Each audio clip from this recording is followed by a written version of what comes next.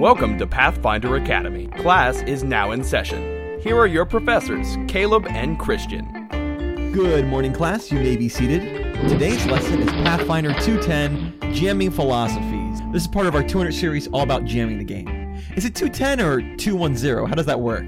I'd say 210. Because you know it's like 208, 209, now we got to 210. And that could be next one's 211 then, not 211? Yeah. I never heard it said like that, but then again, I don't think I've ever heard anyone actually say like 101 or 102 in real life. Right. I've heard 101 because I used to be a firefighter, and listen, guys, I wasn't the best, but I was still a firefighter, and I passed 101, so take that, everyone who said I couldn't do it, who was no one, and we called it Pathfinder. We called it Firefighter 101. That was what everyone called it. So this one, I'm very excited. I've said before in our previous episode that the last 3 episodes of the 200 series all kind of come together to make a complete package. So this is part 2. This is about our personal philosophies. I think we're gonna butt heads a little bit here. We have to, because this is stuff that I'm not going to tell you this is the way to do it, but I'm going to tell you this is the way I think you should do it. So I'm going to impose everything I believe on you right now. So get ready for that. For the next 30 minutes to an hour is going to be me and Christian saying, this is the way we think it is, and you're wrong. I don't think there's any ways that are inherently wrong to have a philosophy, but there are some that I think universally people just don't like. For instance, like the philosophy of GM versus PC.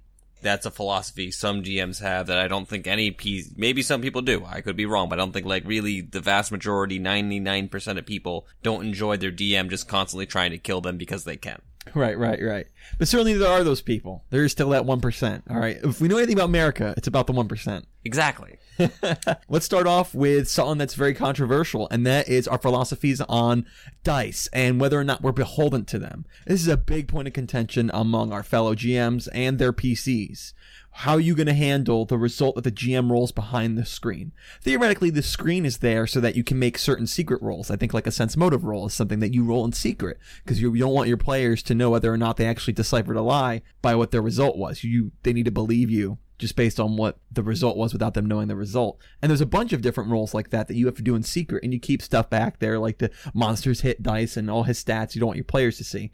But another thing that a GM screen or being behind the computer that you can make secret rolls like on Roll20 is that you can, what we call fudging, you can make up the result of your dice. And some GMs do this and some do not. First off, before we get anywhere, I think it's widely accepted that it's always wrong whenever the PCs fudge. No matter what. Actually, no, not PCs. That's wrong. Players. It's player characters. Listen, guys, definitions.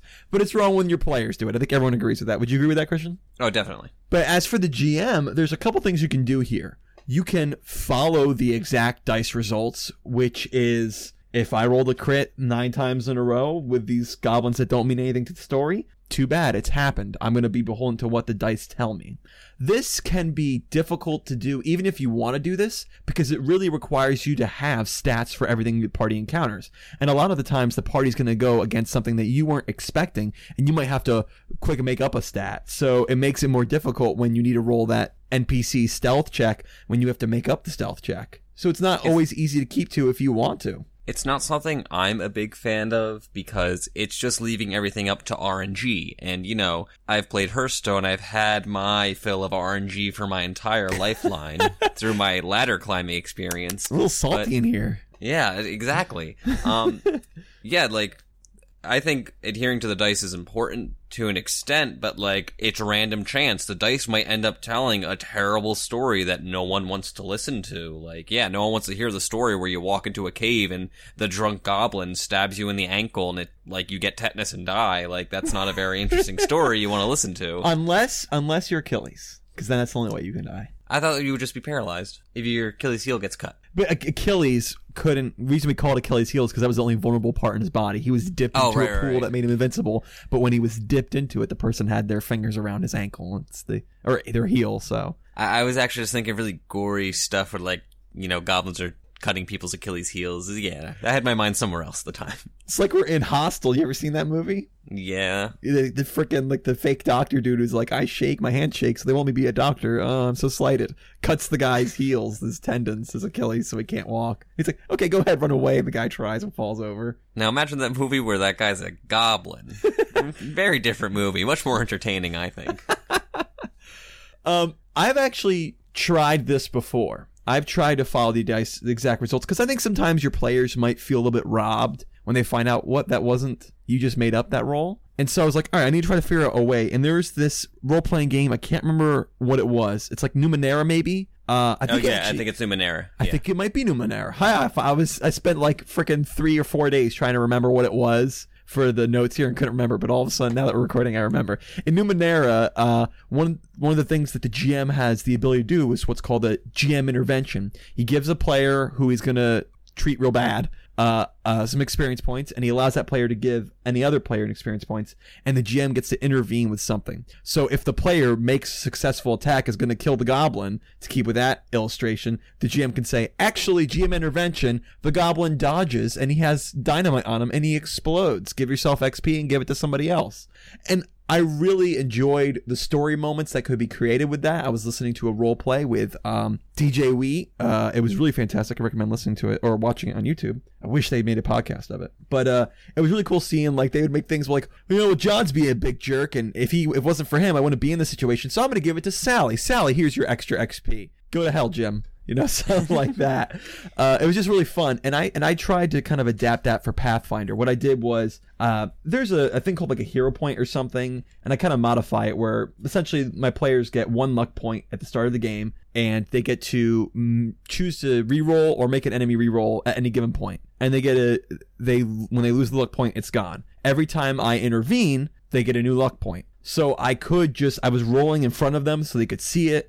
And I would actually be like, okay, well, even though that roll happened, GM intervention, take a luck point. Here's what's actually going to happen. Did not go well. My players did not react very well to it, no matter when I did it. You'll actually hear at the very, very end of Trailblazers, like the last maybe 3 or 4 sessions of the final chapter, I introduced it, and it didn't really work out. And I was kind of disappointed because I like the idea of just rolling in front of the players. There's something so cool about Roll20 when you just see the GM roll and he cannot be bullcrapping me. This is the actual result. There's something, as a player, satisfying to see that. So I'll give it that much credit. So when it comes to following dice results exactly, what is your philosophy on it? It's actually not something I can really make rules for. It's just a case-by-case basis. Let me compare it to child pornography. The Supreme Court said... What? You don't want to use they're going to audio sample the recording. We're on Caleb so many lists just recording philosophy this. To child pornography.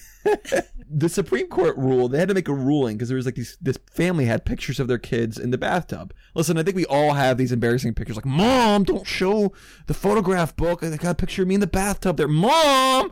Oh, it's my girlfriend. Everyone has that, right? And they were trying to rule whether or not that was child pornography. It's a child and you see his parts. What do you do about this? And you know what the Supreme Court ruled after much deliberation? We can't make a rule. You'll know it when you see it.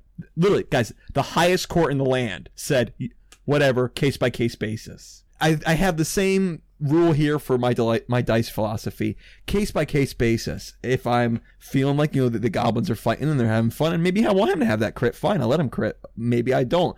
Maybe the story, I really want the story to go a certain way. Then I don't even bother, or I'll roll and just say the number, just so that my players don't know when I'm cheating and when I'm not. But it's really weird because I feel like I still make that roll. I don't want my players to know when I am and am not fudging. A lot of times my players go through a game thinking that they really accomplished something by chance, and I know secretly it wasn't really completely by chance. I had made some rolls to make this happen because it would have been epic. But then there's times when my players might just die, and I'm not going to fudge any rolls. It's like, at this time, you know what? I'm going to make it as real as it can be. Rolls are rolls. And in Trailblazers, spoiler for near the end of chapter 1, one of my players was fighting a Vrock, which is like this demon vulture creature, right? And the thing grabbed him and flew him way up into the sky and was going to drop him. I'm like, this was an epic moment, and I didn't fudge any dice rolls. I just thought it'd be cool. I had stats from the bestiary, so I didn't have to make up anything. And so when the guy tried to beat his CMD, there was the real CMD. I let him try it,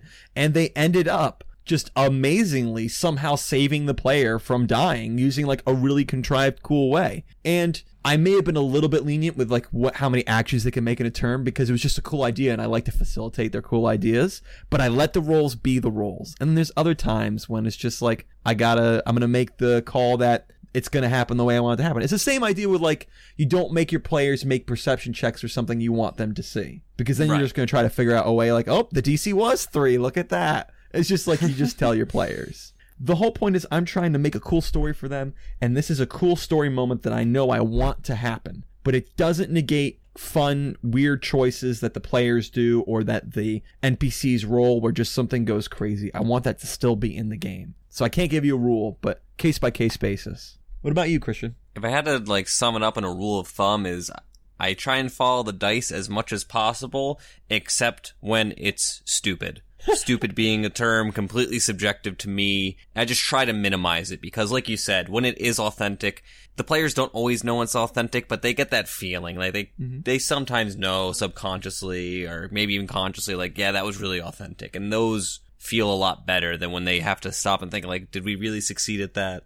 Was that really us? I can give you kind of a rule of thumb of one of the areas where I will just go by the rolls, and that's in like a final part of a season or of a campaign. The final dungeon or the final boss fight, I will let just what happens, because I think at that point, like usually in my games, they end up going pretty high level. At that point, everyone is so crazy overpowered. They've got so many tools in their chest. It's just cool to see what they're just going to pull out to try to get out of a situation, or what awesome, fantastic things they're going to pull, or the monsters are going to pull. I'm going to do just quick 2 examples of when I have fudged the dice, when I deem something stupid. One was in Rise of the Rune Lords. There's a boss fight that is notorious for being incredibly difficult and potentially causing TPKs. So this is already a really hard boss fight. The first person the boss attacks, she gets a crit on. And it's with a long spear. And the long spear has a ×3 multiplier. And just straight up, before anyone got to move, this person was just going to obliterate this person, completely one-shot them, kill their character outright with just one attack in a fight that was already going to be very difficult for him to win.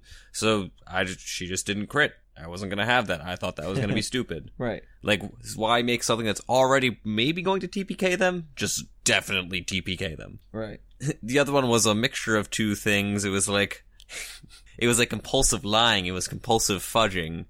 My players were fighting a dragon, and they were kicking its ass way too fast. And I was like, okay, so the dragon just has a few more hit points than it did before. And then when it actually got to take its turn, it crit someone, was going to one-shot them from nowhere with a full round action, so I just didn't do the crit again. Gotcha. It's typically when crits tend to kill someone from like full HP is when I don't do it. And you know what? You have to remember that your players can't fudge something to be less cool than it is. If they get 2 crits in a row, they get 2 crits in a row. That's what happens. They don't have the privilege like you do to change it. Right. So you're already on the bad side here. So it's fine, I think, in my opinion, to change some things to even it up or make it more epic or more interesting or cool for the story. I mean, when the player also rolls, consecutive 1, 2s, and 3s for 5 rolls in a row, they also can't fudge that. So that's kind of a double-edged sword there. Right. The GM's book has pages of tables of cool, like D percentile rolls where you can help create a story, and it's really, really cool. I've not used it myself, but I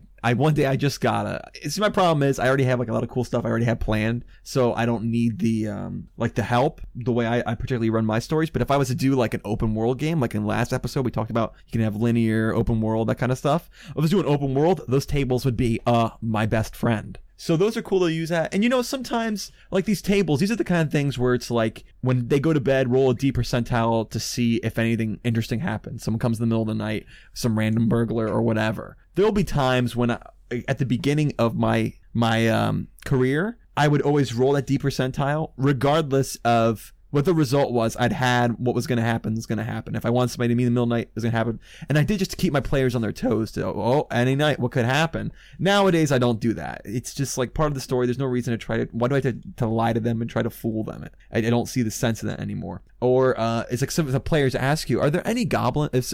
We keep using goblins. No more goblins. Are there any elves in this town? You'll roll a D percentile and be like, 51 or above, there's elves. Yep, there's elves in this town. I like to, since I have my whole world already kind of generated and built, or maybe if you had like a pre-made, it tells you, I tell you whether or not it's there. I don't have to roll a D percentile. But again, I'm not running an open world kind of story. I always have stuff planned in advance. And you'll hear more about that in our next episode, 211, Storytelling Tips. But my conclusion about the dice philosophies is the dice don't tell me what to do. They tell the PCs what to do. They are beholden to the dice results. I am not. It is my tool. And for me, it's follow the dice as much as you can, but don't let them ruin or derail a story. Or tell a really boring story. I like what you say in the show notes. Dice are a guide. You aren't obligated to follow them. Right. I'm really good at writing, but not so good at the speaky. I'm glad we have an audio medium. Well, we agree on that, Christian. Look at that, huh? I wonder how long that'll last. If past Pathfinder academies have taught me anything, it's actually a lot. We have a lot of agreement in our stuff. Yeah, if they've taught me anything, it's we're going to agree on most things. There's going to be one thing where you vehemently disagree with me about, and then you yell at me. Shut up, Big Nose. All right, let's talk about choice and story guidance. This is another hot topic button, another issue. Is a hot topic button? Is that a thing to say? Did I just make up a thing? Guys, we're saying a new thing. We're saying hot topic buttons. Get over it. I have buttons on my clothes from Hot Topic that I haven't thrown out since high school. You should never admit that. Do you give? I have some trips behind me right now. Do you give your players real choice? How do you handle real choice? Even the core rulebook talks about the illusion of choice to help get a story where it's going to go. For me, my entire Pathfinder career has been story-driven. As a GM, anyway, has been story-driven. And I've played in some games that are not story-driven, but for me, when I GM, I have a story. I have a beginning and end where I want to go to. And that macro is out of the player's control. The overarching story is, I made that, I controlled it. One of my games, my players had to collect a certain amount of items, very special magical items, and to use them all to break into this super secret vault and to get very, very, very powerful items. My overarching plan was that they were going to collect all 5 of them, and they were going to go to there, and then I had an ending with the boss that was going to fight them, and then they were going to go forward in time. That was what was going to happen. That was in my control. And of course, and we'll talk more about in our next episode, like feeling out what your players are enjoying, what they want. And my players showed that they wanted to collect these items. I didn't just force it on them like, I don't care what you want. You're going to find these items. They showed interest, and so I continued that. And if they didn't show interest, I would have found a different story to go through. But the micro part of the story is completely in their control. I let them go about it however they want to. Our last episode, we talked about linear, open world, and what was the other one? And non-linear, and I was very non-linear. This is the whole, fits right into the non-linear. They choose after the dragon attacks, do you get a new weapon? Do you increase defenses? Do you go find them? It's up to my players. And they get to pick how they're going to go about doing this, and I leave it all up to them. And that's where I really let my players take control and build the story with me. So like with the collecting the 5 or 6 items, I didn't plan each encounter way ahead of time, like the magical scissors they're going to get in this encounter, the magical glove they're going to get in this encounter. And I know that as they played, I found out like interesting things to do, and they haven't kind of faced this sort of thing yet, so I made it this way, all based on what they had done in like the last session. And just the overarching story just kind of was the frame that they got to fill in. That's a good way to think of it. I like that. You have these really important keys to the story, your keys to success, and they're, dotted around the story, and then the players, they fill in their own parts of it, reaching those different points of the plot. And then, you don't even have to completely develop those points in the plot. You can develop around those plot points as they get closer to them. Another time, I had my players, they hunt down 4 gods to go back in time. And our next session, we're going to talk all about time travel. I'm really excited to talk about that, guys, because I learned some really cool lessons about time travel from my players. So the overarching story was that kill 4 gods, go back in time. I know which god had to be the last god, because he was like the big guy who taunted them from the very beginning of the story, Bahamut. And the micro of how they got out of the main city they started in, how they found out about where the gods were, how they got equipped to go fight them. Each time was completely up to them, and I took cues from what they were enjoying and they were liking, and I had like nice little subplots. And that's like a big thing we'll talk about in storytelling tips, having subplots and letting your players decide if they want to follow them or not. Completely up to them. But again, this is what they were going to kill, these 4 gods. If, they didn't TPK every time. But I do have some exceptions to this. In Trailblazers, you might have noticed in Chapter 2, our players kind of, not stagnated, but they were kind of stuck. They didn't know quite what to do next. And sometimes you kind of have to feed your players if, each player group is differently. And this specific group of mine weren't really go-getters. They didn't have a lot of initiative. So I kind of fed them a thing or two until they hooked onto something. And once my players hooked onto something, like when you create a story, once you finally hit that one thing, like, yes, they're going to fight the 4 gods and they're going to go back in time. And then all of a sudden the story completely fills out and you know what to do. Once they got that hook, my players didn't need the feeding anymore, and I could back up and let them retake control of the micro part of the story. And I almost always plan endings. I let it change shape as the game goes on. Listen, guys. Oh my gosh. Guys, listen to this. You ready for this, Christian? You ready for this? When I had my players, the final part of the whole year-long campaign, they were going to go back in time, and what I was going to have them do is there's going to be 2 jail cells, or 2 walls lined with jail cells of different characters they interacted with, and they can choose one side to undo all the mistakes they made with one side, and so that the world would look one of 2 ways, and it'd be really cool. And they could, no, Caleb, stop it. Caleb, stop it, Caleb. Listen, haven't you played Mass Effect 3? Nobody likes an ending which is an A, B, or C choice. Nobody. Ever. History of mankind playing video games. Stop it. And so I had to change that. I'm like, don't make that mistake, Caleb. And I changed it completely different. Actually, I think I changed it with, they didn't really have a choice. I just told them what happened based on the things I knew they wanted to have different, and based on each player got like their own little, like at the end of the TV show, Billy's now a full-time basketball player and has made the major leagues. I think major league is baseball, but you know what I'm saying. But the ending, so I let them change shape, but I've got them planned. That's like the one real exception to my rule here. They don't get a whole lot of micro control over exactly how the ending's going to go. But it's completely up to what I know they want to have happen. I don't do it like, I'm going to screw them right over. I know they're going to hate this ending. Ha ha ha ha. Wring hands together evilly. No. I love my players, and I want to make something they're going to enjoy. We'll talk about in our next episode. Ending anything is incredibly difficult, and I just do my best to make my players enjoy it. This is a difficult thing to try and, generalize, because this philosophy can change depending on the type of story you want to tell. You're playing a non-linear, linear, or open world game, how you go about player choice is actually really, really different. I think what might be true across all of them is that you don't, as a DM, you don't think of every single branching decision the PCs could possibly make before they ever reach a scenario. You think of a scenario and not the solutions to the scenario. It is the PC's jobs to find the solution, not your job as the DM. I agree. You put it in the world, and you put it in such a way that makes sense, and that, a solution is possible to find, but don't sit there and be like, alright, so they're probably gonna do this, and then they're probably gonna do this, or they can do this. You deal with that when it comes, and you let them figure it out. I learned that lesson with you. I think I talked about it before in one of our previous episodes when I designed that clay golem room encounter, and I was making that wall. I'm like, I gotta make sure it hits the ceiling. You're like, no, Caleb, leave it where it is. If they think about jumping over it, props to them. You can't think of every solution, and you fall into a trap if you start thinking of solutions. When your players think of another solution, you're almost like, no, it's not the way it's supposed to go. Because I had planned that you were going to do this solution because that was going to make this thing happen with this NPC. No, everything's messed up. Bro, back off. You're going to fall into that trap. Listen to Christian, guys. Listen to Christian. You're talking about playing different games. Right now, I'm playing a open world game where we have complete control of the story. He just kind of gave us some rules about the world, some politics about it, and we got to do it. Right now, we just got an airship because we said, you know what? We want the airship. The first couple sessions, it was like this big thing in the sky that we were running away from. And then at one point, I just said, hey, guys, why don't we just keep the airship? That's ours now, right? And they're like, yeah, that's ours now. And then we spent like a session or two finding it and getting to it, and now it's ours.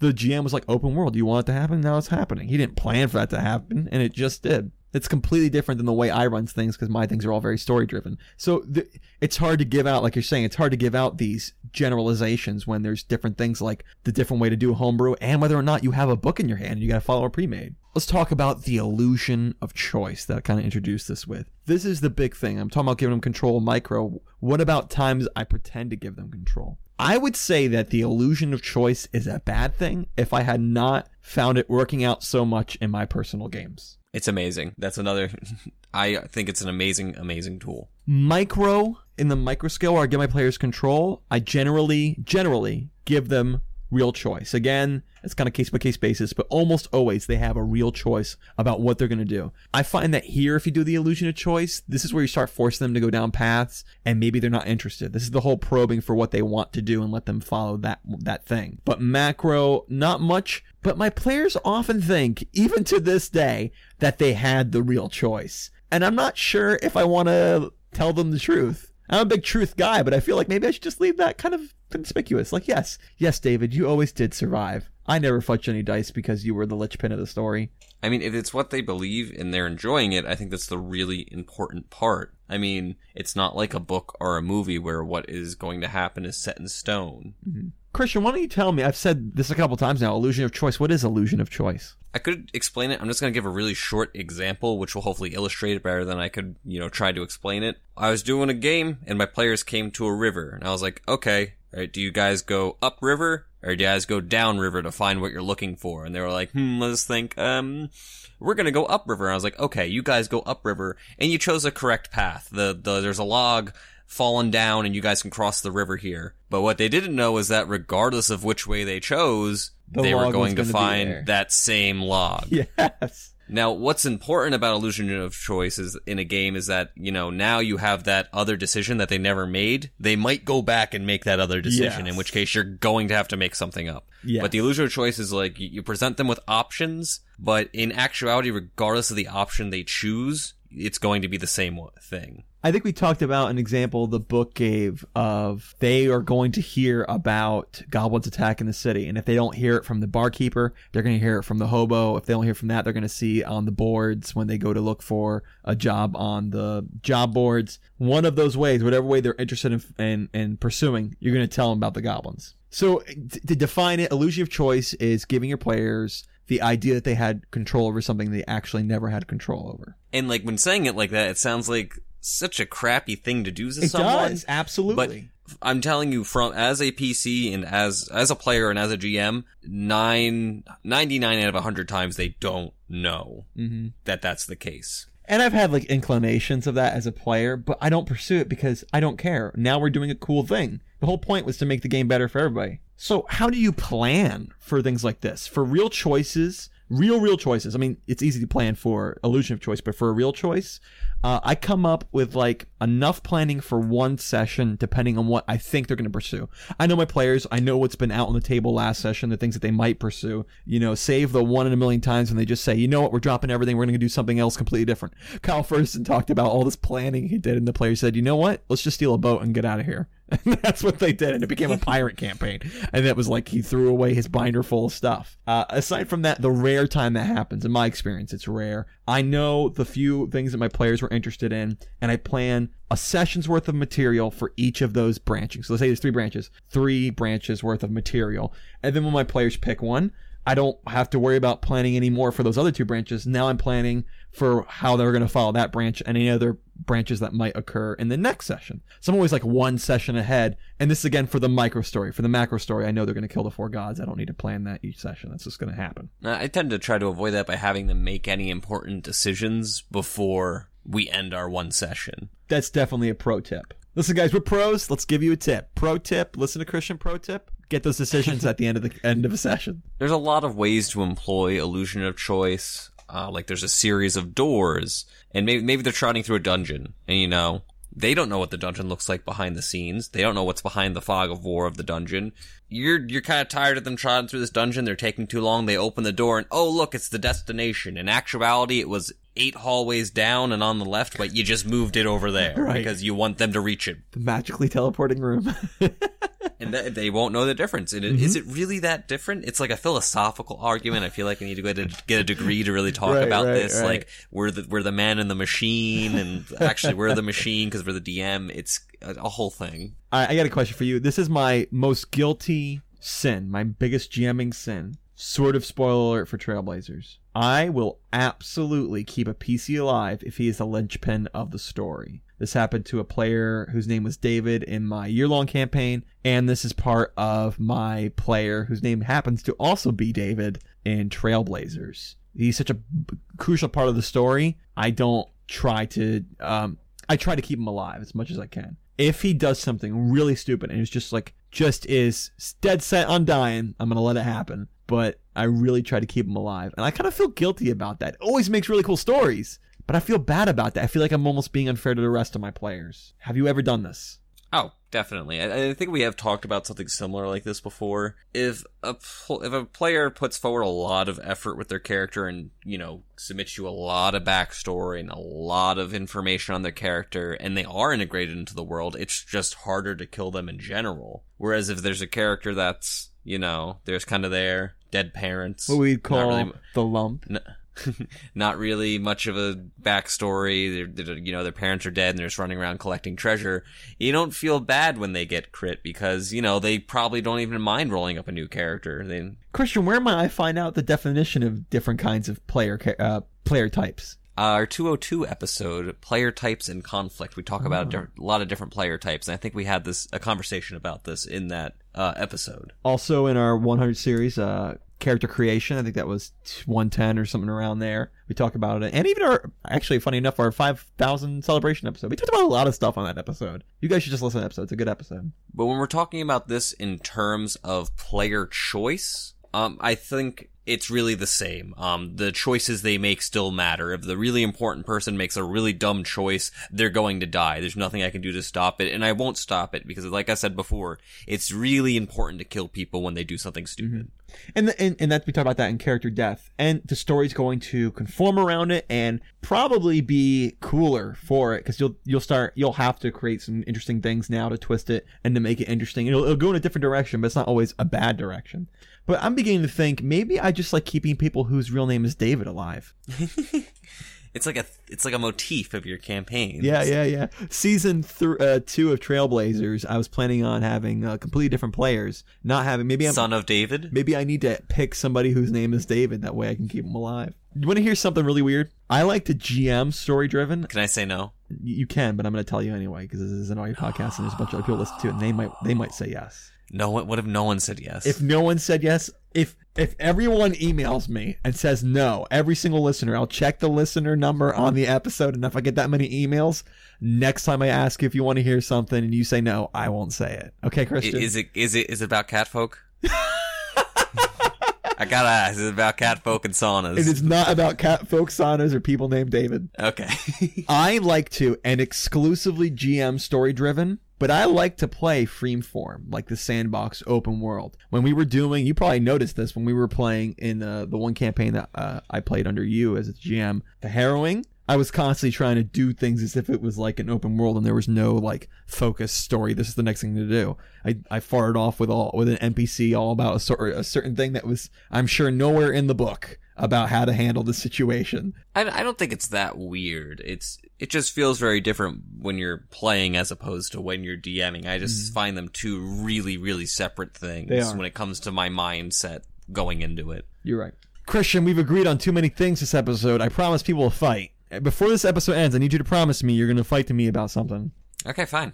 I promise. So while we're talking about philosophies on player choice, one philosophy I have related to this is that when your players make these choices in their worlds, what's really important is to show that choice mattered. You have to reflect it in either the citizens of the world or the things they see and encounter and the things people say. You have to reflect that at some point that choice affected somebody's life. It affected something. Yes. Absolutely. I heartily agree with you. You can't just have them make the choice and be like, okay, on to the next branch of the story. The only effect that had was you're going this way instead of that way. You gotta show, like, people will react to them making different selections, different choices. My whole world has changed constantly because of my players' actions. They literally put a new person in power that if they didn't do it, wouldn't have come to power. Things were completely different. And it has, like, something like that had far-reaching, results because there's a new person in power. All sorts of different things changed. It was vast reaching. Right now in Trailblazers, spoiler for current chapter of Trailblazers, my players are in charge of a whole nation and they're changing everything about that nation and the way they relate to the rest of the world. And it's so important for me when I talk about like the micro changes, and I said that in sometimes my macro would change based on players' actions. That is almost a must. It is that direct result of, look, you're in this living world and you're such a real and important part of it. It's one of the biggest rewards, in my opinion, you can give a player. When we talked about how to reward your players, I don't know if we really mentioned this, but heck, with magic items, if you can change the world, that's a certain satisfaction I get out of being a player. Exactly. To give my example of it, I had a PC in my Rise of the Runelords campaign named Ruben. He was the only human of the group, and he was kind of like a really basic guy. He was from like a backwater kind of town, basic human upbringing. And he was one of the adventurers in the party, and they ended up becoming pretty well known because of what they did. And he had this kind of ongoing gag where he's like, I want to start the Order of Ruben. And we'd all have a good laugh. He'd be like, yeah, hey, you want to join the Order of Ruben? And they're like, what are you talking about? Who are you? I don't know who you are. He's like, yeah, no, just join my order. And people are like, no. So they eventually like go back to the city that they're from. They end up wrapping around there as part of the story. And like someone goes up to him and they're like, yeah, I want to join the Order of Ruben. I hear about it. Like, can I join it? And Ruben's like, yeah. No. And he's still treated it like a joke. He was like, yeah, go get me some coffee. And they're like, but no, really, do you have like, codes, or like, do we have a guild hall? Like, what do we do? And the character kept joking about when people tried to be serious with him about it, and that really changed people's perception of the character. And he eventually had to start trying to change his ideas on how that was going to happen. I wasn't ready for actual rewards and niceness from my GM. What does that say about your GMing style, Christian? You cruel, never giving your players rewards? I see how it is. It actually ties in with another philosophy I have, which ties closely to player choice. And that's, your PCs are going to want something out of the campaign. And they're going to make choices to try to achieve that something. And one of my big philosophies is give the players what they want, but not in the manner that they expect it. Like, Ruben wanted the Order of Ruben, and he wanted to be this laughy, jokey kind of thing. I gave him the Order of Ruben, but it was something more rooted in the real world. Like, they were like, make us a set of tenants and we'll join. Right. And he had to change his perception of what that was to make it fit into the world. And you're not doing that to be mean. You're doing that to give them a sense of satisfaction they might not have otherwise had. Right. Like, for another character in that campaign was like, I want a shotgun. I want a shotgun. They kept saying, they were gunslinger. They're like, I want a shotgun. Right. And like, I'm not going to just be like, okay, you guys defeat this random ogre, and in his little hoard of loot, you find a shotgun. A double barrel shotgun. Oh, well, I got the shotgun I wanted. Like, that's not satisfying at all to not have to work for what you get. Right. What I ended up doing with that character was, they ended up in a really big library, and the library had like ancient knowledge, and they found a book that had like clockwork mechanics in it that she could study and read, and then eventually ended up making her own weapon more akin to a shotgun. I didn't just, come down from the heavens and say, here's your loot, a sweet shotgun. It was something the character had to develop in order to get. They had to research it, they had to figure out new things about themselves and use their skills to achieve it. My player, David, that's in Trailblazers, loves dogs in real life and wanted a dog in the game. He didn't get it until session 20-something, in the higher ends of 20s. It's just, and then when he got it, it was a really cool, awesome, fantastic otherworldly dog, and it was a big reward, and it was super awesome. Way more satisfying than, yes, you find a stray dog and it likes you. It has a collar, and the name is exactly what you were going to name it. And again, we're talking about story-driven stuff. When I'm doing open world, like I'm doing an open world game right now, matter of fact, it's tonight, they say when we want something, he does everything he can to give us just what we want. We wanted an airship, we got it in 2 sessions. It's just a different kind of game. I think you and I are both really fond of story-driven, especially because I think, you can correct me if I'm wrong, pre-mades are rather story-driven. Yes. I mean, it's not like you just got it. Like, we want an airship. It was like, okay, the airship parks right next to you. When they toss the keys down, they say, don't scratch the paint. Right. Like, you said you had to go find it, and you probably had to, like, register it, and someone had to learn to fly it. Oh, the DMV was just, it took like 9 sessions just to get through the line in DMV. Let's talk about playing to your PC strengths and weaknesses. This is something that if you don't do, you'll find very quickly your player's not having so much fun. I think it's a mistake you can make as an early GM, and the longer I became a GM, the more I learned to do this. Don't screw over your players just because, haha, it's fun, GM versus players. Which again, there's people out there who do like that. I think a lot of original D&D players might like that, but certainly I think it's kind of moved away that there's some better or different enjoyment that a lot of people like where you don't do that. Let me give you an example of me playing through one of my PC strengths. My player Hanzo, played by David, was a ninja. And he eventually learned the ninja trick where he could go through a wall. I think it was like 10 feet worth of wall or something. And so when I made that maze I talked about last episode, what's that, tying the episodes together? Heyo. one of the cool things about putting that maze in at just that point was he had just leveled up like a session or two before, and he just got that ability. So I put somewhere he could actually take advantage of it. They were trying to figure out this maze, and he didn't have to be stuck by the maze. He could be like, well, I'm going to walk through this wall. I purposely made the walls of force only like 5 feet or smaller, so he could just walk through it and not have to worry about it.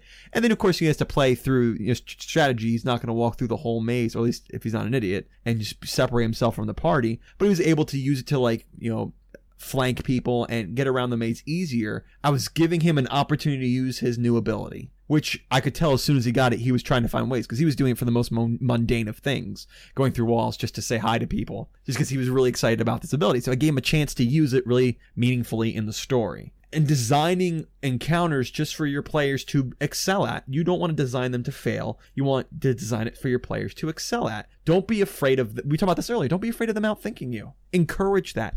Be so happy when they come up with the solution to the problems you're putting in front of them. That's close to a philosophy I have, in that, occasionally things should be easy. Not every fight has to be a fight for your life where everyone almost dies. Not every puzzle has to be this mind-bending puzzle where you have to go back and put things together and talk to another NPC. So the PCs are good at a lot of things, and a lot of stuff should come easily to them, and you should design some things with that in mind. What about weaknesses? Weaknesses, a lot of characters have them built in. Sometimes they are part of a character's class. Weaknesses should be used, but it's really easy to put something in and be like, okay, so we have a fighter with this low will save. Everything's gonna just chuck will saves at him. Right. Ha ha ha ha ha. They don't really have a way to overcome that, and that's not really fair to the player. I think weaknesses should be used, they should be exposed, they should be prodded at, but they should not be used to, like, invalidate a character. Definitely. We talked about in our extra credit episode of character creation with guest Andrew from Tales from the Lich, formerly Softly Speaking Sanskrit, how building weaknesses into your player makes into your character. Listen, I've got enough weaknesses. Let's not built in any more weaknesses for me, okay? All right, my wife might leave me. I don't need that right now. Building in weaknesses to your character makes them more interesting. Why is Superman such a difficult person to write stories for? Because he doesn't have a weakness. So they had to come up with, okay, there's kryptonite. You have to have something. Batman, one of the story reasons, for meta reasons he doesn't kill people, is because it gives him a real weakness. If he killed people, it would just be like Batman would be, okay, Joker's gone, no more Joker. All his villains die. Real simple. And then Batman's not as interesting a character. One of the most interesting things about Batman is his weakness, what could be considered some of his weaknesses. If a player has a weakness, then they can be rewarded for working together to overcome the weaknesses in the party. And you can punish them if they don't. So if they're not aware of a weakness, don't just outright destroy them and wipe the floor with them. But after they are aware of it, then it's free game. I had my players lose a battle. It was the second to last battle in the tournament I talked about in our last Making Good Encounters, and my players they got to the second last battle and they got defeated just because they didn't work together well enough. Everybody was doing their own thing, and they ended up losing. And so when they did their next encounter, my players were working together beautifully. It was good they were doing it too, because they were fighting a red dragon. And he was melting everything. The floor was lava. Literally, they were not playing a game. They were not hopping from chair to chair. They were hopping from solid ground to solid ground with liquid death right below them. Like in the movie Volcano with Tommy Lee Jones, where the guy, he steps into like 2 inches of lava and somehow completely melts. Go figure that one out. You ever seen that? No. The guy, he's like saving a little girl or something, and he jumps into lava and throws her to safety. But then he melts in like an inch of lava. Completely. Every part of him. All gone. Just the lava got that much thicker. That's it. It's gone. Whatever. Okay, fine, Volcano movie. It was his weakness. But when my players with the dragon battle, that was like a rough battle where I didn't fudge any dice. I don't remember fudging any dice, and it was just a tough battle. But my players beat the guy because they worked together. He was a one-eyed dragon, so one of the players was working out like, you shoot out his eye, then he can't see me, so I can get my sneak attack on him or something like that. I don't remember exactly what they were doing, but they were working together. If they had again not worked together, I was super cool letting the red dragon just rinse them. But if your players don't have weaknesses, you don't get the satisfaction of, hey, we overcame this thing. We don't have a healer, but somehow we overcame that. We're all martial characters. No one here's a caster, yet somehow we are excelling in this game because we know how to work around it. I like what you say when you say work together to cover weaknesses, because a weakness is typically only a weakness of one of the party members. It might be a strength of another party member. And if the party helps, someone overcome their weakness, that's just that much more meaningful, that much more role play. Mm-hmm. Like, that fighter with the bad will save, go toss a resistance on him or a heroism. Right. You fix that problem. Someone else helped him with that problem. And for some reason, the answer is always casting a spell in this high fantasy system. And it doesn't have to be. Wow, let me harken back to a real old episode we did, skills. We talked about do your best not to overlap every skill. If somebody doesn't have a knowledge nature, then one of you should have it and don't have everybody have it. The one guy picks knowledge nature and then that guy's bad at stealthing, so somebody else gets good stealth. And that kind of comes together with just having a diverse party composition. Party composition, where can we learn more about party compositions, Professor Christian? Our 106 episode, party roles. We talk about different roles of the party and party composition, things like that. Christian, is tank and healer roles? Dude, do I rant now? Not unless we're playing WoW, right? Right. All right, Christian, we're still agreeing with each other. We got a couple more sections up. Let's see what happens. It doesn't even have to be like a red dragon that your party members have discovered they're weak against and then have to overcome their weaknesses together. It can be something as simple as they encounter a enemy with flying. Yeah. And just the fighter didn't pack a bow, the rogue didn't pack a bow or a crossbow, and you just sit there and wait for the sorcerer to magic missile the thing to death. If they encounter something along the way after that, that has flying, and they still haven't bought a bow, or they still haven't bought a crossbow, or they still haven't picked up a sling, which is literally free, does not have a gold value associated with the sling, and you can throw rocks, then you murder them with the flying thing. You have to be able to overcome your weaknesses, if able to. You said it doesn't have to be red dragon. Red dragons can fly, that's all I'm saying. I know, but I'm just saying, a pixie shows up, it's like, ha ha ha ha, I'm just gonna dazzle you all day, and they're like, stop dazzling 500 us. tooth fairies. Guess what? Everybody is going to need new teeth. Welcome, everyone, to today's game show. Last we left off, you had control of the board, David. Go ahead and pick a category. I'll take weak spots for 600, Caleb. I already told you that isn't a category. In that case, I'll take things that don't fit in castles for 400. All right, for $400, here's the answer. This massive thing won't fit into a castle. Dom. What is a dragon? That is correct. All right, we surveyed 100 people. Top 5 answers are on the board. You come across an obviously important character who I've spent hours preparing as a critical pivot point to the story. What do you do? Yes, David. I shoot him in the face. That is correct, and that means you have reached the $1 million question. Here we go. David, for $1 million. This podcast is an entertaining podcast where a couple of friends get together, hang out, and play the tabletop RPG Pathfinder together. Is it A, the Trailblazers Actual Play Podcast? B, Pathfinder Academy, an informative podcast about the same game? C, the Trailblazer Network on iTunes, where you can find both of these shows and more? Or D, more information on our website at tblazer.net? I don't know. That's a tough one. I'd like to phone a friend. All right, let's get Dom on the line. Dom, I'm stuck here. Can you help me out? I sure can. The answer's A, the Trailblazers podcast. Is that your final answer? Yes. A, the Trailblazers podcast. That's correct! And everyone's a winner because everyone can listen to the Trailblazers podcast every Tuesday right here on the Trailblazer Network. Because the only thing nerdier than playing RPGs is listening to shows about people playing RPGs.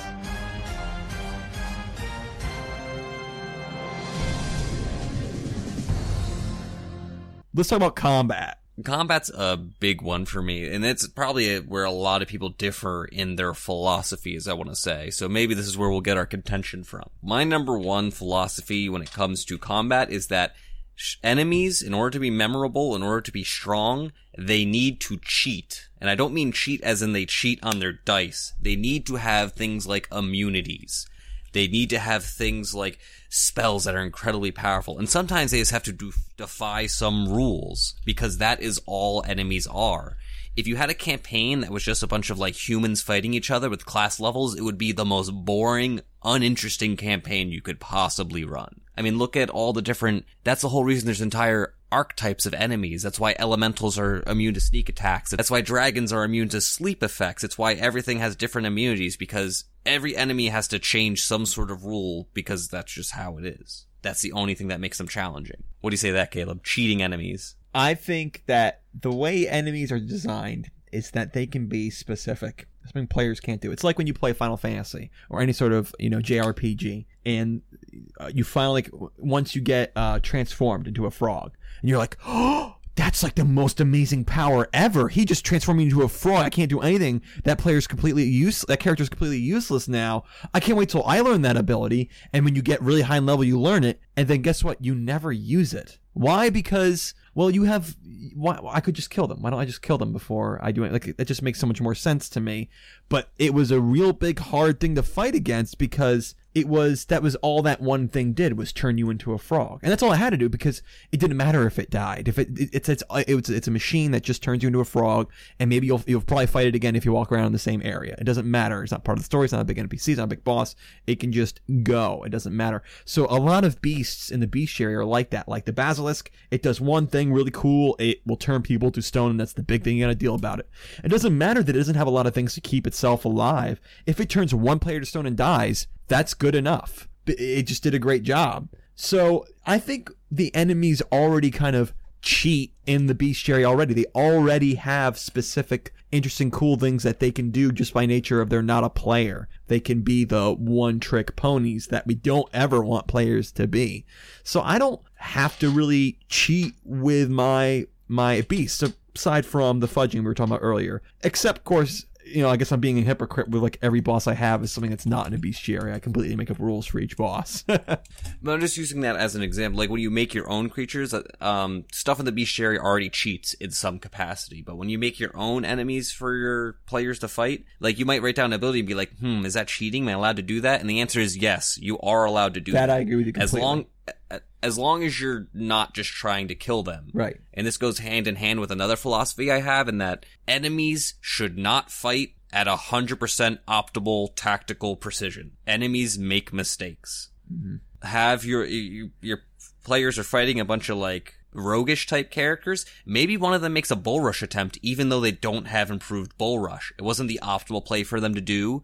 They could have just stabbed them and got sneak attack damage, but it's more interesting. Or maybe they were just angry and flustered and pushed the player or tried to knock them over. Can I tell you how important this is when you're running a higher level campaign, which I often run? The bestiary has the higher CR beasts. CR is challenge rating. You can learn about that in Making Good Encounters. The high CR beasts are redonkulous, sir. And you've got to... It's almost like what Paizo's doing. He's like, here is a tool chest of a bunch of interesting things they can do. Pick the ones that you think will be the most interesting in that encounter. If you do all of them, you're gonna have a bad time. At least your players are. And, you said don't always. There are times to fight 100% optimally. Right. A boss fight or something like that, I think, is often, for me anyway, a big time for that.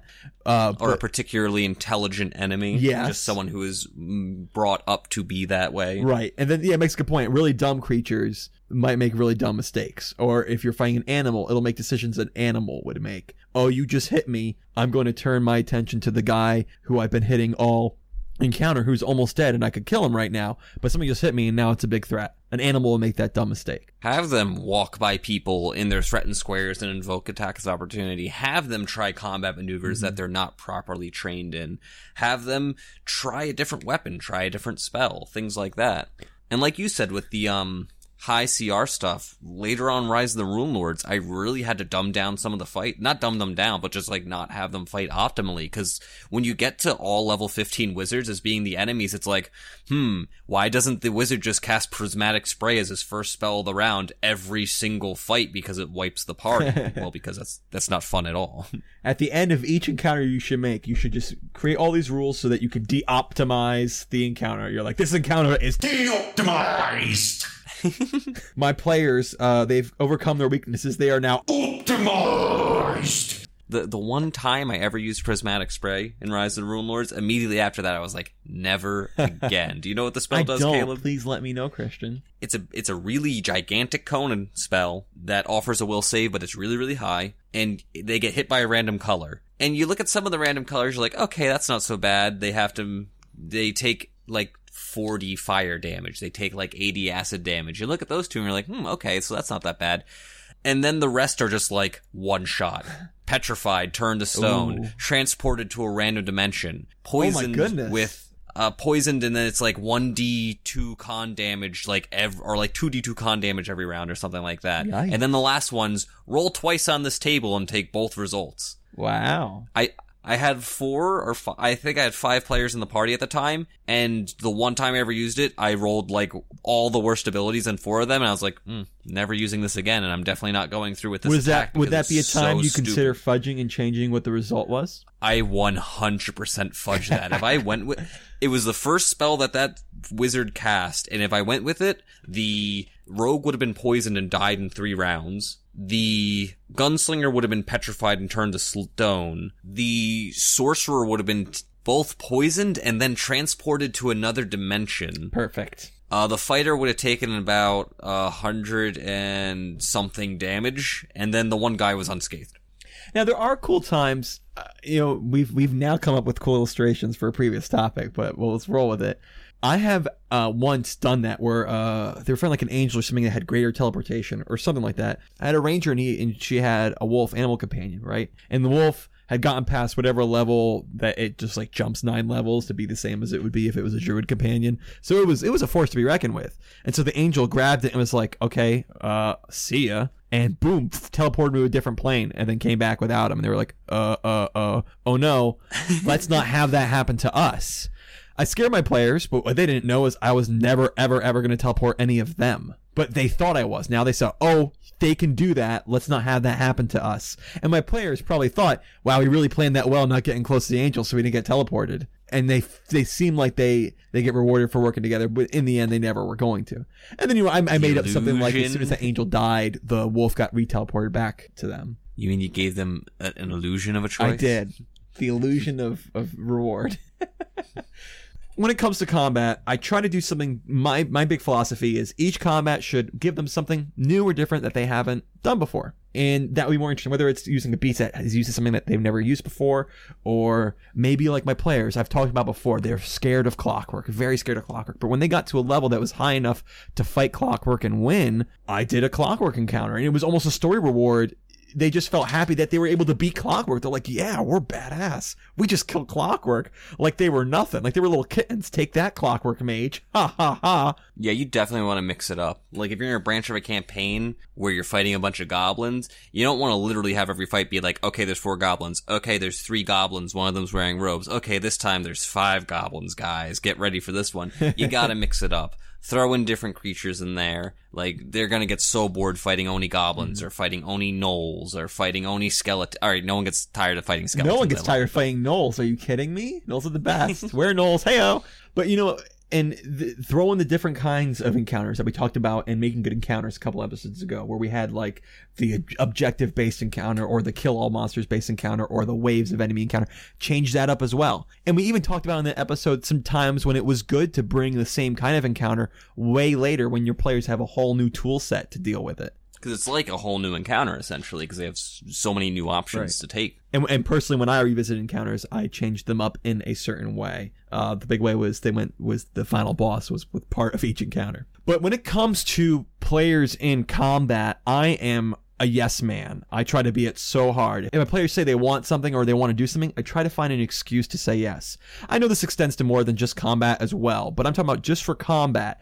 If my player wants to epically kick him off the cliff and he's like maybe 5 feet too far away, I might be like, that's so cool, I'll let you roll the CMB anyway. And that's just a small example. I constantly am trying to find a reason to say yes and let my players be epic. Don't overdo this. If it's not feasible, then sorry, but no, I'm sorry you can't leap over the skyscraper, get over to the guy, and then kick him into a pit that would teleport him to hell. I'm sorry. That sounds real neat, but you have heavy armor on and your move speed's 10 feet. That is very close to one of my last philosophy for combat, and that is, especially in Pathfinder, learn to be fluid with the combat rules. I find Pathfinder's combat rules to be very, very stringent, and they don't facilitate good role-playing in combat. You don't want it to boil down to 5-foot step full round attack. 5-foot step full round attack. That's why I say make those enemies that cheat and do different things, and encourage your players to do different things by saying yes when they want to try something different. If the wizard wants to cast Reduce Person, and then your your barbarian wants to go and step on him like Duke Nukem style. I don't think it's technically in the rules, but you know what? If the thing was low on health anyway, yeah, go ahead. Do it. Smear him like a bug. I love it. Oh, why do we still agree? I hate agreeing with you so much. All right, we got another section. Let's talk about leveling up. We're sure to disagree here. I level my players up after they have achieved something great and after they have shown complete understanding of their current abilities. I don't do XP. So, for example, in that campaign where my players were killing gods, you better believe every time they killed a god, they leveled up. Every time, without fail. And if my players, like, have been playing a long time, no, like, super big encounter, something has happened, but they've really gone through a couple encounters and they know their abilities up, down, left, right, forward, and center. Up, down, left, right, hold, they start. There's a Sonic cheat code for all you little kids out there still playing Sonic on the Genesis. I give my players a level up so they can have new things to play with. I don't want the game to get stagnant for them. The story may be so cool, but, if the guy's like, I can walk through walls and I've been doing that for 9 sessions. I'd like a new ninja trick. Time to level them up. I'm sure I won't just do it like you guys are at the bar and you level up. I'll have something, even if it's small, happen. I several times I've leveled up somebody after a story moment, not after a combat. And do you always keep all the party on the same level? Boy, yes I do. I did it in the past, Yep. and it frickin' kicked me in the butt. Right, because someone's going to come up and be like, hang on, what level are we? I didn't update my character sheet. I think I've admitted this before. It's been 10 sessions and I haven't updated my character sheet. What level am I? I think I've admitted this before, and shame, I'll do it again. As a reward for my player giving me a backstory, I leveled him up, so he was 1 level higher than everybody else. I'm sorry, okay? I'm sorry. Now, unfortunately, we mostly agree with this. I feel mostly the same way. Unfortunately, Caleb, I agree with you. I don't really like XP. I don't really use it. I level it up, same as you, after something important happens in the story, or after I feel that they all have used their abilities enough, have a good grasp of understanding of their abilities. But I also find that this is something dependent on the story. To give an example, I am running a low fantasy campaign soon, and this is a campaign where, you're supposed to feel like regular people for the most part. You're not supposed to be these superhuman high fantasy people that can, clear 50 feet horizontal jumps without a running start and do a triple backflip. Summon Cthulhu at your will. Oh, I don't have the Black Tentacle spell. I have Cthulhu spell? So, sometimes I feel like the party's relative strength is really important to the story. So I might just hold them at a level for an extended period of time because I feel like that's what fits the story. And I'll keep it like that unless my players express, like, the notion that they do want to level up. Then I'll start to consider it. I used to do XP for the beginning, maybe the first quarter. Probably the first half of, that year-long campaign, I did XP. And I'm not against doing XP. I just simply think the way that, you and I talked about doing it is better. If you're going to use XP, there certainly is some cool rewards to that. It's a really satisfying feeling like, yes, 3,000 XP. I'm only 2,000 away from getting the next level. It can cause some problems. Players might do some silly things just to see if they can't get XP to level up. But I think if you do reward XP, try to reward XP. I'm not sure if this is a rules as written thing, but for more than just defeating a monster in combat. Maybe they get XP if they spared the monster, and maybe they didn't have a reason to, but just had a kindness, and that fit with this character. So you know what? We'll give XP to the whole party. Everybody gets 200 XP because that was a really cool moment. Or maybe they got through some big social skill check engagement, and they get some XP from that. That way, the players don't think that the only way to level up and be cool is if I fight something. Listen, guys, the chapter we're in right now in Trailblazers, Chapter 4, there is less combat than in many of the other things I've done. It's like 6 sessions of only very few combat encounters. If I was doing XP, they would not be leveling up, and certainly that's something they need to do. And especially for 6 sessions, 3-hour-long sessions each, especially I should say, they should level up at least once in there. I feel so. If I could give you some advice, give XP for more than just combat. But don't ever give... I had this problem. I gave just one person XP because they did something cool. And my other player came to me and said, I feel a little ripped off because that's not something my character would do. My character wouldn't spare somebody. And you gave that character XP because he spared somebody. Does that mean I'll never be able to get bonus XP like that? And he was right, and I felt bad about it, and I changed my mind, and if you did something really true to your character, then I gave that person XP. But it's since changed to give everybody that XP, and it helps your players encourage your other players to do interesting and cool things as well. I like that. So I don't think it's a broken system. I just think that the way you and I do it is kind of cool, and also especially since I'm such a freaking grasper of my story-driven stuff, I like to have a little more control over when they're going to level up because I know what I'm going to throw at them next. no, you don't hit level 5 because then you would get the stone-shaped spell and completely destroy this maze, so shut your mouth. I try not to be stingy with leveling up, especially because I think there are cooler and more interesting encounters you can design the higher level the PC is, because they get to fight monsters that are more interesting and they have more tools in their chest. And I like to run high-level campaigns anyway, and I've never, ever started at 1. Minus my very first time playing D&D. It wasn't even Pathfinder, because it was Starter Edition. You know, we handed out the sheets, made it the characters as the tutorial told us to, and we were all level 1. Like, aside from that, never again did I start people level 1, and we definitely finished past 10. We're definitely in the teens. And I know it's not something that's very common. Most people I hear don't do that. And many games I played or tried to play... Don't do what exactly? Huh? Don't do what exactly? Too high level. Many games I played or started me at very low level, including level 1 before. I played Pathfinder level 1. I played, a Gunslinger level 1. Not super powerful, by the way. And when he died, I had like a level 3 Kineticist. Kineticist is so cool, guys. The Blood Kineticist. I love it. One day, I can't wait till we get to reviewing that one. Kineticist is like the Arcanist to me. Really, really cool. All right, I got a question for you, Christian. Hang on, man. Yeah? We finally found it. What? I completely disagree with you on this. Scandalous. What do you disagree with me? But I do want to say that I very much find a lot of people hold the same opinion that do not play Pathfinder at level 1 because it's stupid. Mm-hmm. Because the way hit dice and damage dice work, you just randomly get one shot by certain weapons because it's a D12 weapon. Right. And you just don't even feel like a normal person. You're like, what, you mean I can't even like grab this ledge a foot above me? Like, come on. Right. But almost everything else, I am diametrically opposed to high level stuff. I really don't like Pathfinder past like level 10. Wow. Honestly. Really? I wouldn't say I don't like it as much as like, oh wait, no, I would totally say that. I don't like it. It's too high fantasy and I'm not a high fantasy person. Because by the time they hit level 12, I feel like the only way to challenge the players is to give them global politics. And I like doing smaller scale stuff. I don't want every story to be them saving the world and killing gods. I want sometimes them to just be people solving, smaller city problems, inner city problems, right. And teaching those inner city kids. Wow, I can't disagree with you anymore. Not only did we find something that we're like, oh, we can find a way. I really seriously disagree with you. The level I like in high level. That's where it gets cool. You can do whatever you want at high level. For example, at Trailblazers right now, it's very political because they own a spoilers, everybody. Give it a second. They own. Oh, is it politics going across multiple continents? Yes. Okay. What does that mean? Something? I mean, that's what I did. Global politics. Yes. They have control of a nation, and they're having to let's avoid war with the biggest nation on the planet. But all they want is to take us over, and we need to find a way to avoid that. And they want the one guy we can't give them. There's all these big problems, and it's in they're past level 10. And then in my other campaign, like I told you, when they were past level 10, they're fighting gods. You can do what your players want to do at whatever level they're at. But the higher level they are, to me, it's so much more fun. The ninja at level, let's throw one out of because we both agree 1 is kind of silly. Maybe if not silly, but don't do it a lot. You can't get super interesting things.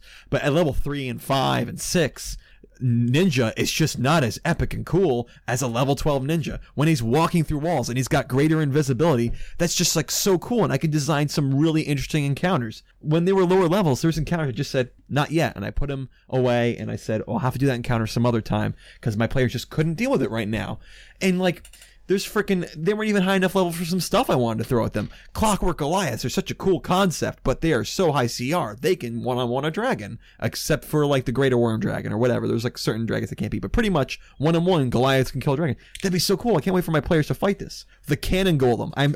I swear one day I will find a way my players can fight a Cannon Golem, but they're just such high CR. What epic, awesome stuff happens when the players fight a Tarrasque or get to fight Cthulhu or these really high CR creatures without having to do, what do they call it? Mythic level, which, by the way, I would like to learn about Mythic. One day we should do a campaign about it so we can learn about it and do an episode on it. I have so much fun with higher levels. I don't think you're as restrained as you think you are. I'm not saying I'm restrained. I find it interesting that you say encounters can be more interesting at higher level because I don't know, maybe you haven't played with people that power game the system. I don't say as much power game as much as play it really optimally, where you hit a certain level where everything is killable because you have a wizard with a certain spell or you have some every design you can do things to make it interesting, but there's always going to be an answer to completely trump whatever you do because, hey, we have a wizard. Why does anything matter? But you Yeah, you made this cool encounter with the walls, but oh no, the wizard just cast stone to flesh, and then he cast flesh to mud, and then now all the walls are gone, and we're just fighting that guy. Oh, there's this cool interdimensional being. Well, the wizard casts, dimensional ray, and now the interdimensional being's stuck in our plane and fighting us like a normal person and just got its ass handed to us. I find that with lower levels, the limitations of the classes add a lot in the way that, a weakness adds a lot to a character. Limitations in combat add a lot to a combat encounter. Whereas I just feel like all those limitations start to go away after level 10. This fits back in what we were saying a few moments ago about being a yes man. That's super cool if your players found this awesome solution to this interplanar being by making it stay on this plane. Great job. Fantastic. I'm not going to design my encounters, though, to be so easily overcome. The interdimensional playing being is not going to be the only thing there to deal with. How we talked about sometimes we have to play our beasts unoptimally? Sometimes players just incidentally play unoptimally. They don't think about that spell, or they didn't prepare it ahead of time. That just happens. There's like a whole spell about charming snakes, and it's like super cool, but you're like, I'll never prepare this. I'm going to come against a snake. And then now all of a sudden, they're in a dungeon full of snakes and Naga, where like, oh, if only I prepared this spell. Oh well. There's all sorts of things. Your players will not always come up with the best solution, and when they do, it's super cool. Awesome. And I do not want to say that low level isn't fun, or that you can't design interesting encounters at low level. You certainly can, but I think that it would be wrong to categorize higher level things as useless and boring and your players will always just overcome it. You gotta remember that there are just beasts that are super crazy, and even things that are just like the clockwork, where it's like, well, electricity kicks their butt. You can still have a dangerous encounter by adding 4 more clockwork than you normally would have, or something like that. Or again, letting them have that easy encounter once in a while, because they won't always have it. They won't always think of the best solution, or their party might have that gap there where they have to overcome that. We don't have a wizard in our party, or we don't have that barbarian with power attack that does 96 damage. Or even when we do, there's like 6 skeletons and 1 main guy, and the warrior, the barbarian accidentally wastes his big power attack on one of the weak skeletons instead of the main guy. And then like when you fight a lich, I don't care what super awesome stuff you have, he has the ability to paralyze you for life. That's a super powerful, cool thing to deal with. And if your players deal with it, you want your players to deal with it because you don't want them to have the negative consequences. If my player doesn't figure out how to beat the lich and they are paralyzed for life, that's an amazingly bad consequence. So they most certainly should be able to have the opportunity to outsmart him before he makes that terrible thing happen. I even talk about this with the Basilisk. There's a reason, even it's a lower level encounter, there's a reason the Basilisk has flesh to stone at such a low CR. It's because there's a way to get around it. Even if he does make you stone, you can use his blood to unstone you. There's always things like that if you revel in your players figuring it out, and it makes more interesting things when the wizard has access to level 4 spells. Awesome things happen. I think maybe a level 5 spell where a meteor crashes from the sky, or he makes a giant tidal wave, and you can wash away all the super big monsters, and then he clears the field, or he black tentacles up the place, and now everything's changed and different, and it's so much fun. In my experience, having the higher levels, having the more abilities that your players have, and the more options for them, and the more options for their enemies to face, make for a different encounter every time. I could run the same encounter 3 times in a row and it'd be different each time, because depending on what they use at any given moment, what the initiatives turn out to be. Initiatives can be a big, big, big game changer, and something where everybody can do anything. Initiatives are obscenely powerful. Initiative matters so much late game. When you have a higher initiative than that wizard that's about to cast Dancing Colors? What was it? Prismatic Spray, and then like you get behind him, and now he has to choose. Like I can't use Prismatic Spray because if I do, I'm gonna get wrecked by the guy behind me. I have to cast a different spell. You could change the whole course of that encounter just by your initiative was first. Things like that happen. But I want to encourage you, Christian, to do something. I want you to try to find a good GM that you really, really trust and do a 10 plus level campaign, and then come back to us and see if your mind's changed at all. Well, I mean, I've DM'd 10 plus campaigns. I've played in 10 plus campaigns. I just got done with a 10 plus campaign, actually. And it's just, throughout all those, I find that it is, like you say, that we have all this cool stuff to use and these cool options available to us. And I find that it kind of becomes binary in that either the enemy has this thing and the players don't have the appropriate tool to overcome it, in which case it's either going to be a TPK or it's going to be this really, really long, drawn-out fight because they have to do it in the least optimal way possible, like hack through a wall of force because you didn't have a Rod of Annihilation. Mm-hmm. Or the players have their really cool, powerful options available to them, and the opponent doesn't have a way to resist it, so they just get stomped. It tends to be stompy, and I don't like stompy stuff. I just find it requires insane amounts of DM fiat to make high level interesting, because you have to think of reasons why the wizard isn't the one to solve the problem. I'll give you that you, for higher level, you need more GM thought and planning into it. My higher level encounters surely did take more thought than my low level ones, and to run it more interesting and more fun, where you make the battlefield in such a way that the wall of force doesn't completely block them off, but makes them take a side route that maybe now they're bottlenecked. That way, if they do have something, they can stop themselves from being bottlenecked. But if they don't have something, at least they still have an ability to get past it, even if it's a way that might get them hurt or more damage than they would have if they had an answer for it. I think it's the GM does have it's a heavy burden on the GM, certainly. Like, and that's an example of something that did happen that kind of solidified it in my mind, in that I was just running this dude. He was a wizard. I looked at his stuff beforehand. And I was like, okay, that's neat. Shouldn't be anything that much of a problem. He got backed into a corner and he, like, just spur of the moment. I didn't think of this beforehand. I was like, okay, he's going to cast Wall of Force and trap himself in the corner and hope that the PCs don't have a way around it. And my players didn't have a way around it, so they just had this wizard who could freely move between, because he had teleport by then, also, who was basically invincible behind this wall, casting stuff at them, and they just kind of had to sit there and hack away at the Wall of Force for like 10 rounds, and eventually I just said, okay, the wall's down, because they weren't even halfway through it by then, because of the way Wall of Force works. I was like, you chop through it, I'm so done with this. And it sounds to me like maybe you just had some bad experiences. There's things as a GM or as a player you could do differently to make those things not as crippling and as unfun. Because again, we want the thing to be fun, challenging, realistic, but still fun for the player and the GM running it. Well, I'm glad we're yelling at each other. I'm glad we had something we disagree pretty heavily on. You know what our listeners can do? They can write into us and tell us who they support, and then we'll have a little tally. Who's better, you or me? But I got a question for you, Christian, because we know I'm better.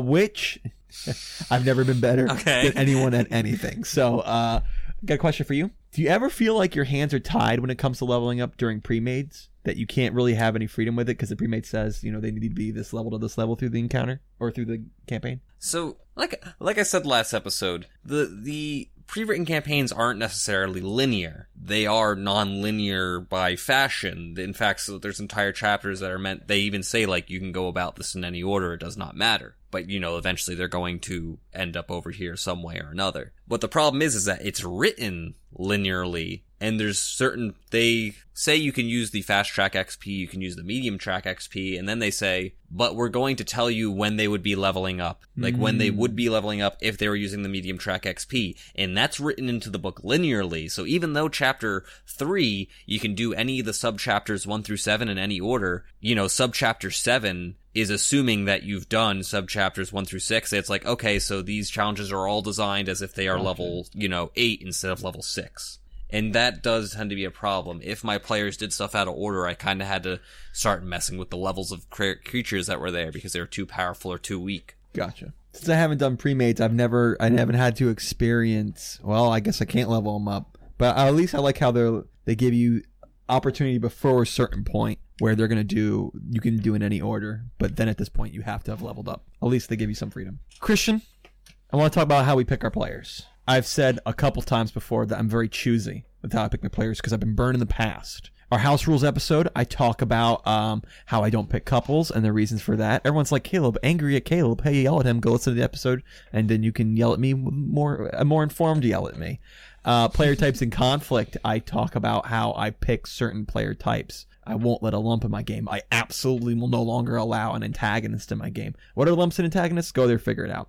Listeners pretty much know how I pick my players. How do you pick your players? Well, the one way it really worked is, as I said before, I DM'd at my university at college. I went to gaming club and there was a lot of people there. We had way too many people.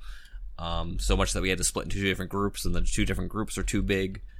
Thankfully, people started graduating and it started to shrink a bit. But I was a player at first, and then I became a DM. And all I did was I looked at the people I had the most fun playing with and the people I thought took it the most seriously, and I invited them to my game. I was like, hey, I'm going to be DMing now, and I'd like you to be there. And it's honestly, it's kind of mean. I just didn't invite the people that I didn't personally like, because I was the GM of the game, and if I don't like the person, I kind of didn't want them you there. said, and I'm probably going to... kind of mean. It's only kind of mean. It makes a lot of sense. I'm going to spend 3 hours a week with you. If I don't like you, it's just going to be bad for everyone involved. Like, there's people, and I was like, yeah, I'm definitely not playing with the guy who threw dice across the table on more than one occasion. I'm not inviting that guy. It was kind of common sense from there. But then I have this core group of people I play with. That's probably like 8 people. And then I have to pick between them, because I can't have 8 people campaigns. When I run stuff, I have to pick between them. Right. And the big way I pick that is the atmosphere of the campaign. Some people are more into serious stuff. Some people are more into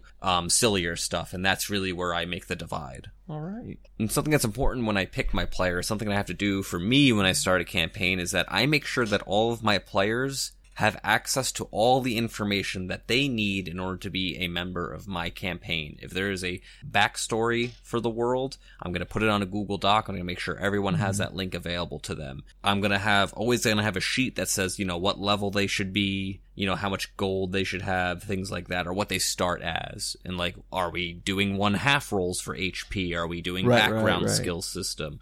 I always make sure there's a document that has all this information on it, and I make sure it's available to the players. Not only the different specific choices you can make as a GM for character creation, but your house rules as well. Right. I do a similar thing. Not only do I do that, but in addition, before I play with somebody, I give them a document to fill out.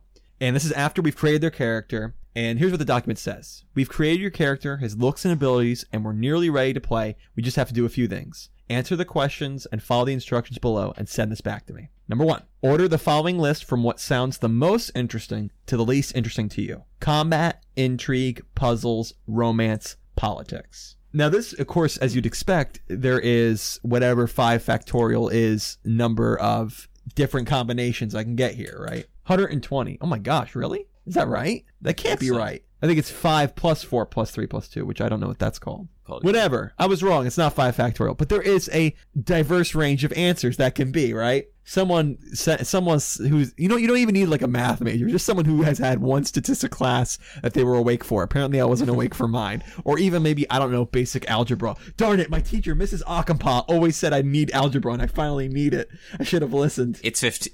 It's 15. It is 5 plus 4 plus 3 plus 2 plus... ha. Thank you, Christian. 15 different combinations. Very important that I let everybody know the exact number of combinations. I'm glad we got that through. But because of that, I'm trying to cater to that list, but I tell my players, say look, I'm playing with 4 different people. I got 4 different answers. So your number 1, which was like combat, was Johnny's number 5. So I have to kind of balance that out. So there are times you're going to have to deal with things that maybe aren't your favorite, but you're going to have to deal with it because other players, it is their favorite or it's their number 2. But I'm going to do my best to cater to everybody to make sure everybody's number 1 happens at points and at different percentages. If everybody's number 1's combat, you better believe I'm throwing a ton of combat in there. If everyone's number 5 is romance, I'm not throwing any romance in the game because nobody wants it. That's interesting. I've never done that, but I might try that next time. I think that's really cool. And you know what? I'm sure you guys, everyone at home can think of a better list of subjects, but that's just the one I came up with. I'd love to hear what your guys' are, and maybe I'll change mine to something better, right? The next question. Provide a backstory for your character. Some ideas to help. What was your childhood like? Did you grow up in a small town or in a big city? Were you an orphan or did you have both parents? How did you learn to fight? Part of the local militia or was the apprentice of a great swordsman? Apprentice. You weren't the apprentice because an apprentice isn't a thing. And this has nothing to do with Trump. Don't even think about it. But that sort of thing. Look at your class, your traits, and feats. Sometimes they can help you get your creative juices flowing. You have a lot of freedom with your backstory, so go wild. We talked about it in character creation. Traits is a thing that you can make entirely about roleplay. And then I asked them to provide a picture of their character. It could be a picture they found online or one you've drawn. It doesn't have to exactly reflect your character, just an idea. Now, I am not as serious as our previous guest, Kyle Ferguson. He was in a romance episode, our 5000 celebration episode. He talks about it's game time. Put your phones in this basket, turn off the lights, light the candles. Everyone put on your costumes. It's time to play. I'm not quite that serious, but I relate to him a lot. I do a serious, as I told you about, I have a grip hold on that storytelling way of playing the game. So I kind of make it very serious about the storytelling stuff. But we still have jokes and entertainment. I talked about when we had 8-hour sessions. At lunchtime, we watched a bunch of funny videos, right? Or we talked about Hearthstone or how Reynad's so salty because he is and he's the best. But I got a question for you, Christian. This is a serious question, and I want the truth. Okay, are you ready to give me some truth? I mean, maybe. It doesn't matter. You're going to give it to me. When I played in your game, was there a problem because of the way I played? I know I made a lot of jokes, which is different than the way I usually played. I was making a lot of jokes. I was doing some things that were kind of in conflict with the rest of the players. Was that a problem? I'd say right off the bat, the jokes definitely weren't. That's all we do, really. That in itself is a problem, and we need to cut down the jokes, but you weren't different in that aspect. We all did that. But the other bit, I would say that being confrontational with the party, that was, in a ways, a problem. And you see there how well Christian and I get together. Listen, when we were recording the 100 series and half of the 200 and almost all of the ACG series, Advanced Class Guy classes, we were very intimate. We were like right next to each other. Our faces were like touching half the time, trying to record on one microphone. We get together well. We've done all this whole series well. We're good friends, unless Christian's lying to me and he's going to, as soon as the 200 series ends, are you leaving me? Christian, are you breaking up with me? No. And I lied. You were great in that game. Oh my God. You were my favorite, and I never talked to you about it or anything. That didn't happen.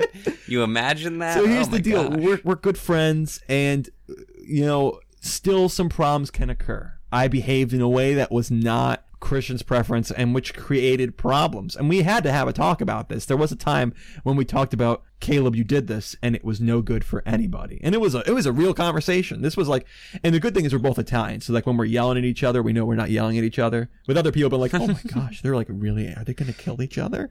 We were just like, this is the way we were talking to one another, right?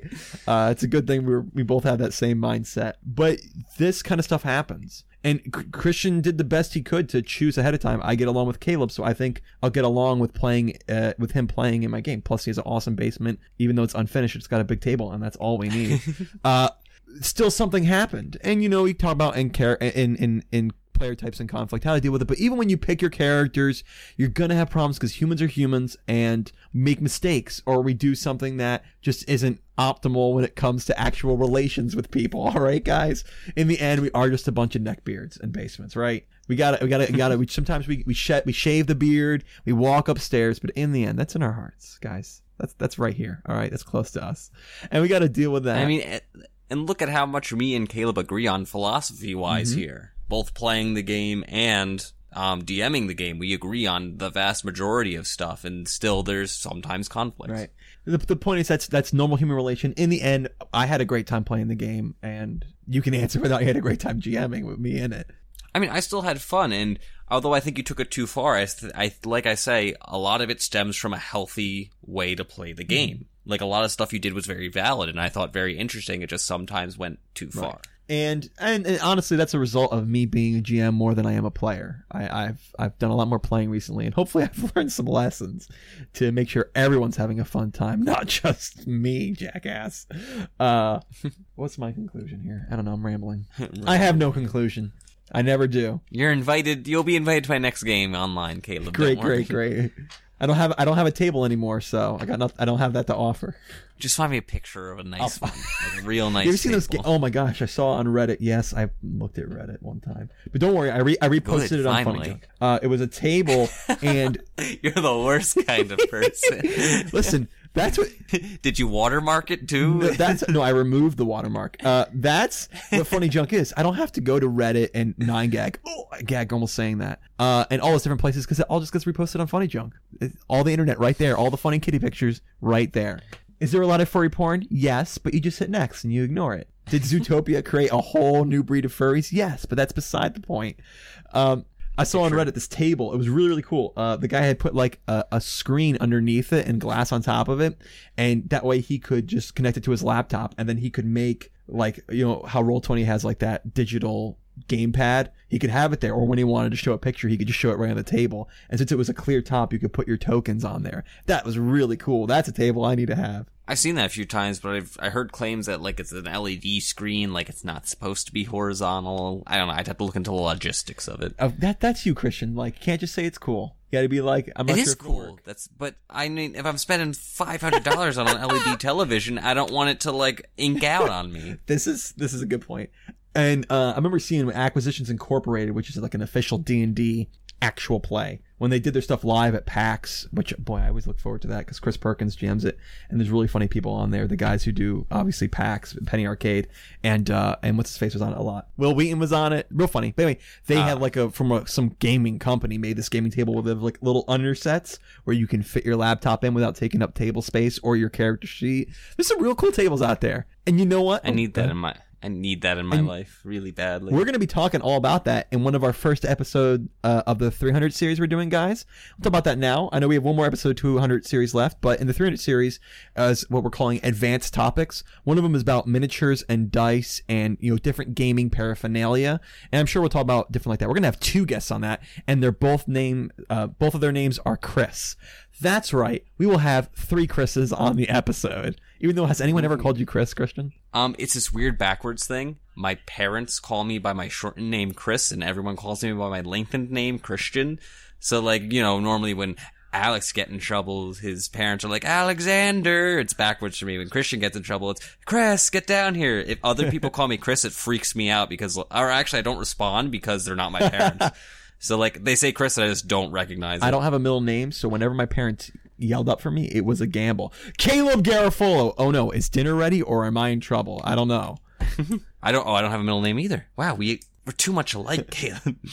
But in conclusion for this, when it comes to philosophies, you don't have to sit down and write, like, out a whole document about your philosophies. Republic of Caleb and Christian and what we believe are how to play the game. But they are things to consider because a lot of people that, you know, make mistakes when they first start DMing, or a lot of people who have bad points of DMing, is because they fall on a side of a philosophy that people don't agree on. So maybe even consult your table, you know, take up some of the topics we talk about and see how they feel about it. Yeah, definitely. The reason we ended on how we choose our players is because each GM has a partnership that matches up with a certain kind of player. And when you don't have that right, you create conflict or just nobody has fun. So the way that you identify your philosophy and then identify the kind of players that enjoy that and then match that up. Like you were saying, when you pick your players, if you run a serious campaign, you have the serious guys.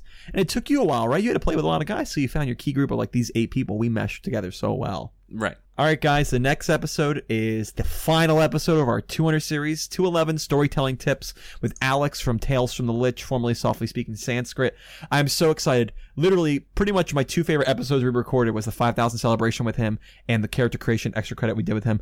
I am super looking forward to this episode, guys, and I hope you listen to it. It's the final part of like the last 3 episodes. Going to put that bow on that package that we've started to make here, guys. You know, after the 200 series, I'm out of here like Casablanca.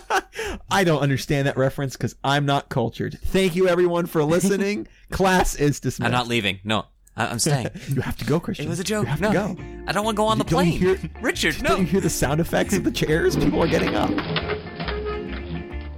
Pathfinder Academy is part of the Trailblazer Network.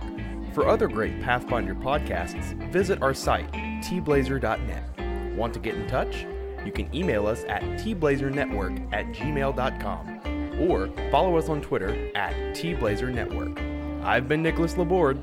Thanks for listening.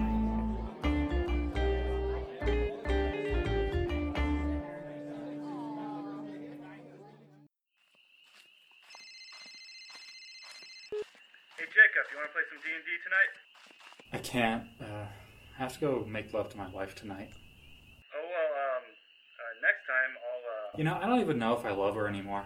I don't really know her. Like, what am I gonna do? Someone should tell Jacob that people change, and it takes effort to stay connected with someone. But in the meantime, the fellows at Tales from the Lich always stay connected through gaming and friendship. When you can't play, listen. TalesFromTheLich.com. Hey, happy Valentine's Day.